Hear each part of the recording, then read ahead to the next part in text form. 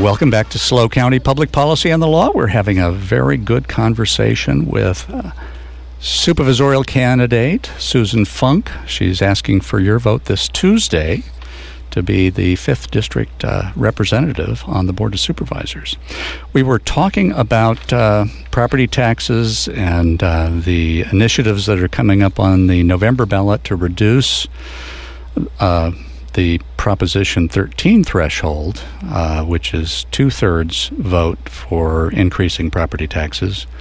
There's two that are coming up that would reduce that threshold to 55%, and Ms. Funk was talking about how we need to have an honest conversation. So let's talk about what you meant by that. Sure. So first of all is not scaring people to death with what these things won't do, because there are folks saying that if those initiatives pass, that the valuations on people's homes are going to start going up and up and up and up again, and people are going to get taxed out of their homes. And that's what gets people scared that it's going to destroy that function of Prop 13. And that's just baloney. It's not. No, that's scaremongering. That's very accurate, Susan. Yeah. The reality is, if in 1932, when they first adopted the property tax, they'd put in a COLA, so that the luxury home of $7,500 at that time, $7,501 would be taxed, and anything below that wouldn't be taxed. I suppose we wouldn't be having these conversations, but the original 1849 Constitution and the 1879 Constitution all required 2/3 votes for taxes in this state.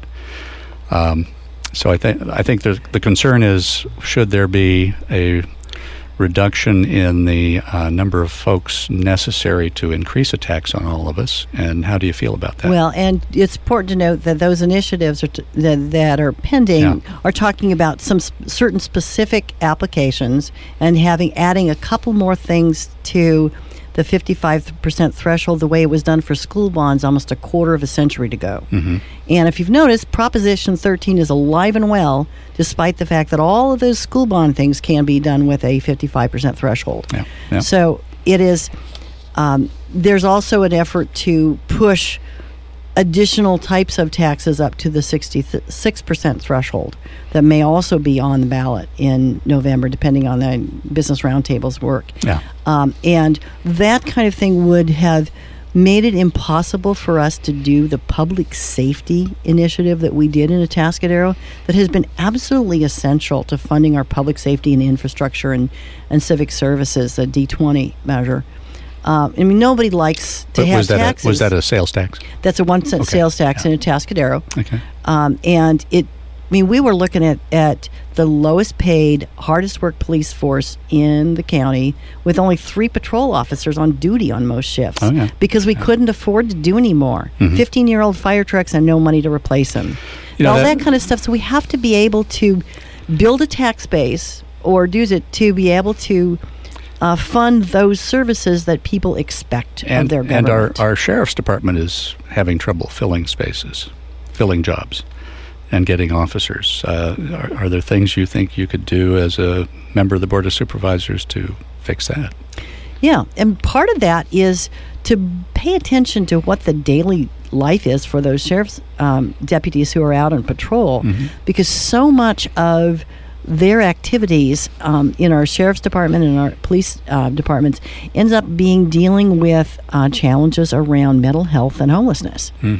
And they're not social workers. They don't want to, they didn't go into that to be social workers, and it positions them not to be able to use their training and resources that they do have, and in a pretty much thankless task. So we need to be attentive to how to make their lives better so that people can enjoy that career better. Well, I think and continue to respect the very important work that they do. When I talk to law enforcement folks, the key thing that governments can do to make their lives better is get more people working, so that they're fully staffed, and maybe they need more staffing. Right, how would you take care of that, or how would you fund it? Sure, we have to have competitive salaries for not only our law enforcement professionals, but everyone. If you want to attract quality people, which that's the big expense of government is people. Yeah. If you want to attract quality people, you have to pay them competitively. Okay. Not exorbitantly, but competitively. And that's an important piece of it. But it also matters the culture that you create in the community, because folks will choose to, if they're choosing a law enforcement career, they will choose to be a deputy with us or Santa Barbara, or they might choose one of the police departments instead of the sheriff's department, depending on what the daily experience is of working in that job. And that's where if we try to integrate mental health supports into policing so that they're not having to deal with so many issues that they're less comfortable working on, and where law enforcement is really not actually the best tool for dealing with some of those problems. Well, I think that's very intuitive, but I always loved John Murtha. You remember John Murtha, the congressman? Yeah, Pennsylvania, right? He always said, it's all about the money. And, of course, it's all about funding. And in our county, last year we had the folks who were the line workers, talking about culture, they got a 1% raise. Some of them got a 1.5% raise. The folks at the top got 12 and some of them 25% raises if you figured it all out. I guess I told you in advance I'd ask you this question. Do you think that the upper management folks, like the county administrative officer, the county council, the directors of various departments, do you think they're underpaid, overpaid, about right? Have you looked at that yet? Yeah, I haven't gone through the salary schedule to look and see where they are competitively. We need, as a principal, we need to make sure that we don't get carried away. I'm going to give you the salary schedule. But what you won't have with that, or at least in time that I can study it, is how that compares to those kinds of jobs in the private sector after you adjust for the benefits. And those kinds of jobs in other jurisdictions where we lose people too. We just lost the city manager of San Luis Obispo to Marin County, which probably can pay him better, I'm guessing.